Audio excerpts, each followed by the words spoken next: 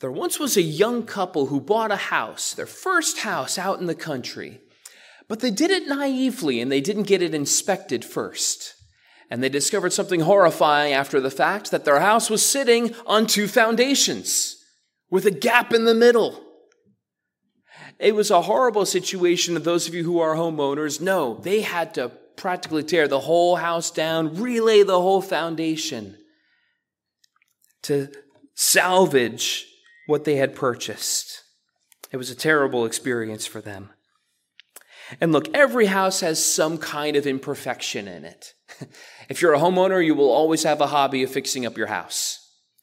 But one thing you cannot make a mistake on is the foundations. You can't make a mistake on the foundation that everything else is founded and built upon.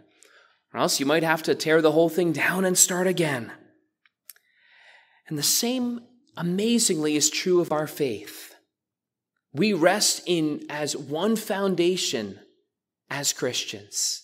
Amongst all of Christ's churches, amongst the Methodists, the Baptists, the Lutherans, and so forth, we all share one foundation, which is Jesus Christ our Lord. Which is why last week we were able to gather all together under one roof and worship together. And it be such a beautiful and wonderful experience that it was. Because we have that unity in that one foundation. However, there can never be real unity with a church that gets the gospel wrong, gets the scriptures wrong, or gets the authority of the church wrong. Those are foundational issues that if you don't share that, you're not sharing the same building, whether you realize it or not. And this morning we're going to address a major foundational issue between us and the Catholic Church, which has grossly misinterpreted this text before us. And look, there are many differences between Catholics and Protestants that any casual observer will notice walking into one of their worship services or one of ours. Many superficial differences, but today we're going to focus on a foundational difference and the scripture that they twist to arrive at their position of the papacy, which they derive from this text erroneously. And by the way, the only reason I'm going to be so in-depth about this today is because, well, frankly, this is New Jersey. We have a lot of Catholics in this area. If this is in the hills of Tennessee, we don't have so many Catholics to answer. It's hard to find a Catholic church out there. But moreover, this is South Amboy. We're a 1 square mile town with 2 Catholic churches. You all know people who are Catholics. You have family members who are Catholics. And it's worth having or being able to give a scriptural response for why we are not, why we reject that idea of the papacy and their religious system that they build around that idea. So, and as we consider this foundational difference, my prayer is that this won't just be a lecture, but that we will grow to appreciate and be reminded of the great privileges that we have for belonging to Jesus Christ and just resting in what he has done for us. So, here's how Catholics understand the verse before us, specifically verse 18. We agree that up to this point that Peter has made the good confession that God has revealed to Peter that Jesus is not John the Baptist or one of the other prophets like Elijah or Jeremiah, but that he is the Christ, the Son of the living God. And in response, they believe, as Jesus says to Peter in verse 18, he says, "I tell you that you are Peter, and on this rock I will build my church." And there's a play on words taking place here, as the word Peter, the very name Peter, means a little stone. So our neighbors up the street will say that Jesus looked at Peter and said, "Great job, Peter. You got the answer. You are Peter, and on this rock, looking at you, Peter, you're my rock, you're my stone. I will build my church around you. You're my guy, Peter. I'm going to build my church on you. And when I go, Peter, you're my man. I'm giving you the keys. You will be my vicar, which means you will stand in my place once I'm gone. And then when Peter passed away, he passed the keys along with him to the next guy, so on, so forth, until we come to Francis today holding the keys. There's much more that could be said, but that's a fair representation of what they believe. So the question is, are they wrong? And where are they wrong, if so? And the answer comes from a better understanding of the wordplay here in this verse. You see, the word for Peter, which means stone, and the word rock here, they're similar. There's a cool play on words going on here, but it's not the same. Jesus didn't say, I say you are Peter, and on this Peter I will build my church. There's a big difference there. You see, the word for Peter, as it was originally written, is Petros, and the word for rock is Petra. They sound very similar, but they're different. Petros, or Peter, means a small stone, and Petras, or rock, is better expressed as a massive foundational stone. And the grammar even suggests, even in the English, that Jesus was not referring to the same thing. Petros, or Peter's, in the first person, but Petra, or rock, is in the third person. So putting this all together, Jesus is saying essentially to Peter, you, Peter, are my little stone. And on this other massive boulder, I will build my church. By the way, my church, Jesus' church, not Peter's. So the wordplay that we're intended to get, because there is a wordplay going on here with that Petros and Petros thing, is that out of the little stone of Peter came the foundational stone that Jesus is the Christ, the Son of the living God. Out of the little stone came the foundational stone. The foundation stone on Christ Church is the confession that Jesus is the Christ, the Son of the living God. It's not Peter. It's the confession. It's not the person. It's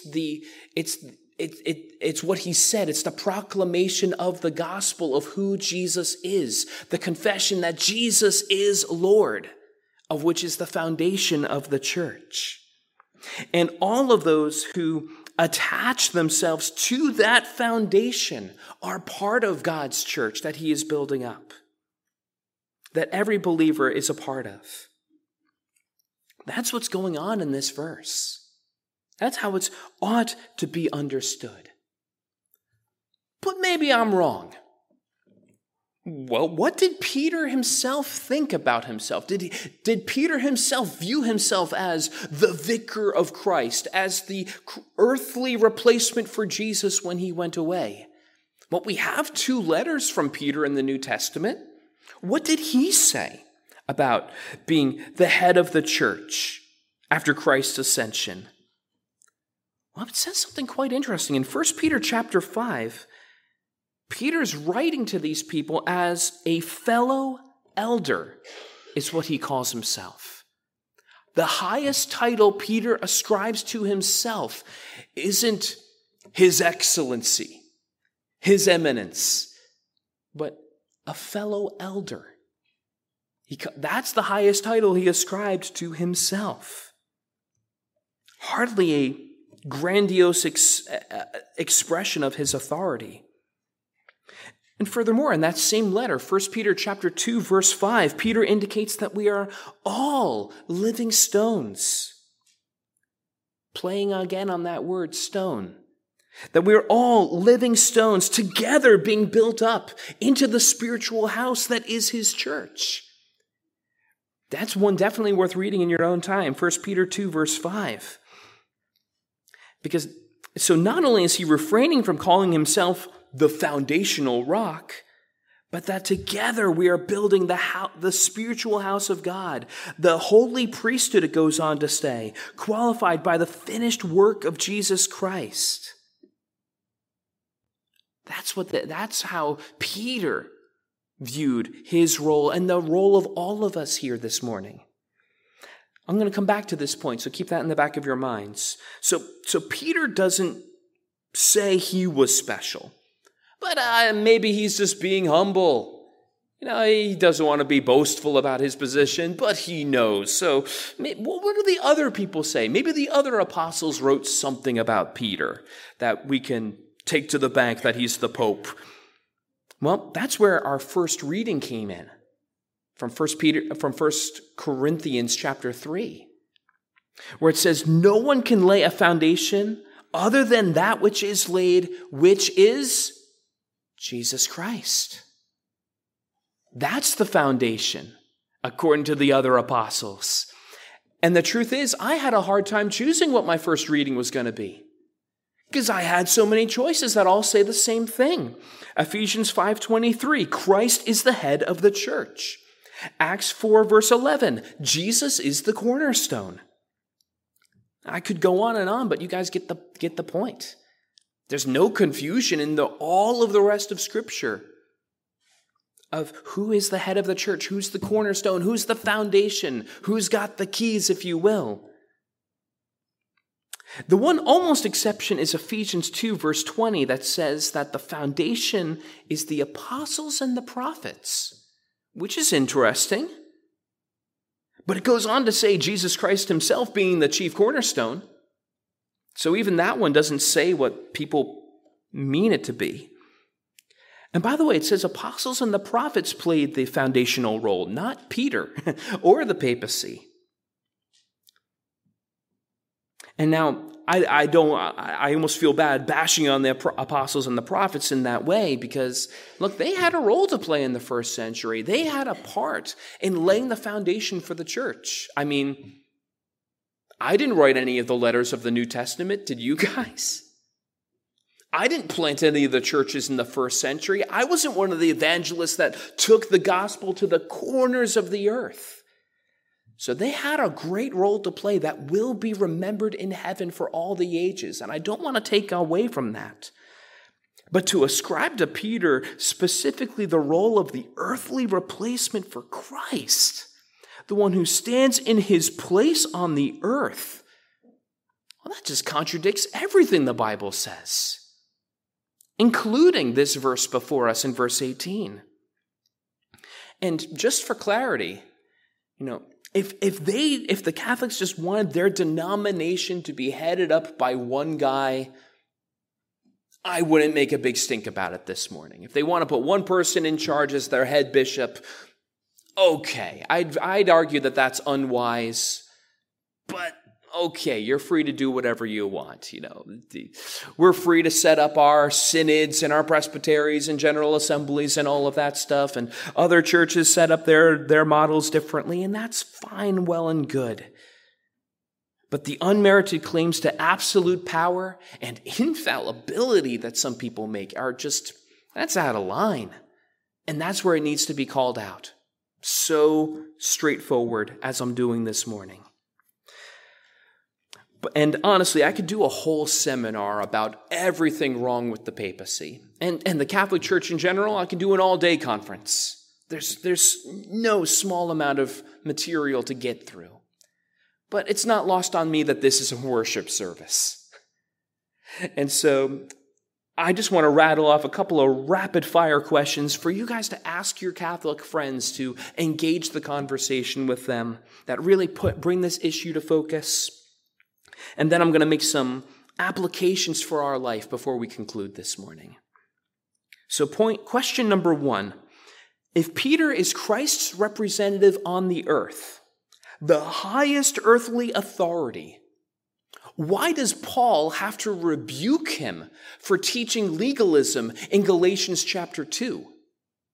Some of you guys were here when we went through the book of Galatians. You guys will remember that. Why is the Pope being rebuked for false teaching? Interesting.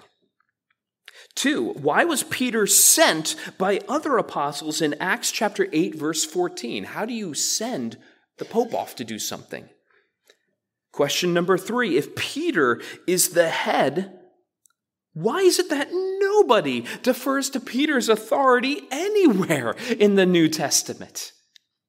Paul even mocks this idea of saying, oh, I follow Apollos, or I follow Cephas, which is another name for Peter, in 1 Corinthians chapter 1. And on that note, why does James have the final say in the Jerusalem Council in Acts chapter 15 and not Peter?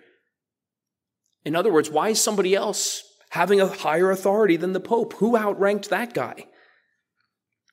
Question 5, why are the disciples still fighting over who is the greatest in Luke 22, verse 24, if Jesus already settled this matter? They would just say, oh, hey, Peter's the greatest. Jesus decided that. If that's how this passage was meant to be interpreted. In fact, Jesus answered that question, who is the greatest? Right after that question was asked, he didn't pick up the Pope. He picked up a little child. He said, this is your example of who is greatest in the kingdom of God. Not the philosophers, not the theologians, but picked up a little child. And lastly, even if Peter was in this fictional, and I do say fictional, highly favored position, how do you make the case from the Bible that all the people who were to come after him would be in that same position and have that same authority? This is the only verse that they use to make this doctrine out of, and it doesn't speak that, Peter, your position, will have this kind of authority. It just says, Peter. So it doesn't make any sense. So I hope simply that you guys are beginning to see that this doctrine is indefensible. From any angle I can look at this topic or this scripture, it doesn't make sense. And yet, people are fearful to leave the Catholic Church because they think, oh, I need to be in the Pope's ministry. Oh, I need the church. He's got the keys. What am I going to do? I don't want to be locked out of heaven. But such fears are baseless and unscriptural. With that in mind, earlier I quoted from 1 Peter chapter 2, again, profound verse, saying that the reality is, rather than him being the rock, we are all living stones, building up together into the spiritual house of God. That we are together building Jesus' church and into a royal priesthood, it goes on to say. Did you guys realize we are part of the priesthood? That's a radical thought when you think about it. That we don't need a series of priests to do the work for us. We have been commissioned and enabled to step into that role. You see, priests were part of this Old Testament Levitical system that stood between God and man. It was their job to provide atonement, which is, as a pastor friend of mine used to say, atonement simply means at one-ment. That there was a oneness, a peace between God and man, and it was their job to do so because of our sins, to make these sacrifices, to make this one-ment between us and God again through this sacrificial system so that we could worship God and so that we could approach God. But that was only because we didn't have peace with God because of our sins. Our sins had separated us from God. You guys know this. But now, our sins have been dealt with. Through Christ and what he did on the cross, our sins have been removed as far as the east is from the west. So because that separation has been removed, this role is obsolete. It's unnecessary because our sins have been dealt with. And that's why, on Good Friday, why the veil was torn in the temple from top to bottom.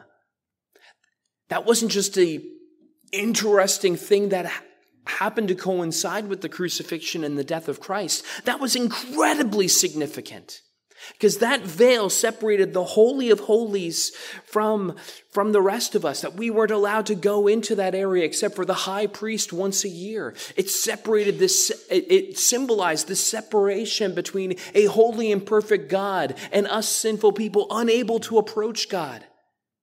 And what happened after the atoning sacrifice of Christ on the cross? The thing that separated it was torn. From top to bottom, by the way, something they couldn't do. It was way up there. You couldn't rip it naturally like that. It was a God-made tear in the thing that symbolized that separation. Evidence that the spiritual separation between this holy and perfect God and the redeemed is now over. And now Hebrews 4 emphasizes that, saying that since we've now entered into God's rest through the blood of Jesus Christ for our sins, we can now come boldly into his throne of grace to obtain mercy in our time of need. Because the veil has been torn, we can now come into God's presence ourselves, offering up our worship, our prayers, and have a personal relationship with the God who was once afar off but is now brought near by the blood of Jesus. It's a wonderful privilege that we have. But you'll notice that our neighbors up the street don't emphasize a personal relationship with God, but a corporate one that requires you going through the priests, going through their own system of sacraments and sacrifices to be able to approach God. In other words, my friends, they act like the veil is still there. But in reality, it's all obsolete and unnecessary. Because if you are a Christian today who has been justified by faith, who has repented and believed the gospel, you don't need a priest. You are a priest. You have been qualified by God to stand in that place. You don't need to say all the right prayers and make all the right sacrifices to make God pleased with you enough to hear you. He already loves you. He already cares for you.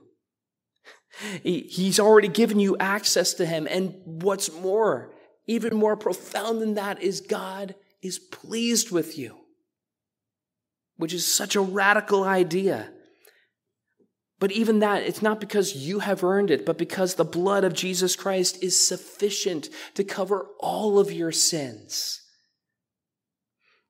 You know, we talked about this on Good Friday, and many of you guys were here for that. But when God looks at the Christian, he doesn't see you for all of your sins, your guilt, and your shame. That's not what God sees when he looks at you. Rather, when God looks at you, he views you as if you had lived Jesus' holy and perfect life. This great exchange took place, where on the cross, Jesus took all of my sins and gave us all of his righteousness. For 2 Corinthians 5:21 says that he became sin who knew no sin, that we may become the righteousness of God. This great exchange of his righteousness for my sins. So God now looks at me as if I lived Jesus' life, because God looked upon Jesus on the cross and treated him as if he had lived my sinful life. That's the heart of the gospel. So yes, God is pleased with you because he is pleased with your covering that he has provided for you. So no, I don't think I need to see Christ representative on the earth or go through his system. Not when I can go to God myself. Not when he has opened up the way. Not when Jesus Christ himself, Hebrews 4 goes on to say, how he is our great high priest, making intercession for us, granting me access to the Holy of Holies in a very real spiritual sense. My friends, this is our great privilege as Christians. Not needing to go through any system of sacrifices or any religious system. We can go to God ourselves. What a blessed privilege we have that as you read through the Old Testament, people longed for the privilege that we now have. We would be wise and indeed blessed to enjoy that privilege this week. So my friends, yes, in conclusion, there is only one foundation for the church, and it is Jesus Christ. And if the foundation of your faith is anything other than Jesus Christ and Him alone, not works, not a religious system, but founded on the simple thought, the simple truth that Jesus is the Messiah, the Son of the living God, the Savior of the world, the one who came to take away your sins and mine. Anything other than that, well, then that's like the house. Then your faith is like the house that we began this sermon talking about, resting on two different foundations. And it cannot stand that way. It will need to be torn down and rebuilt on the foundation that was provided, founded in His blood. Thanks be to God. Amen.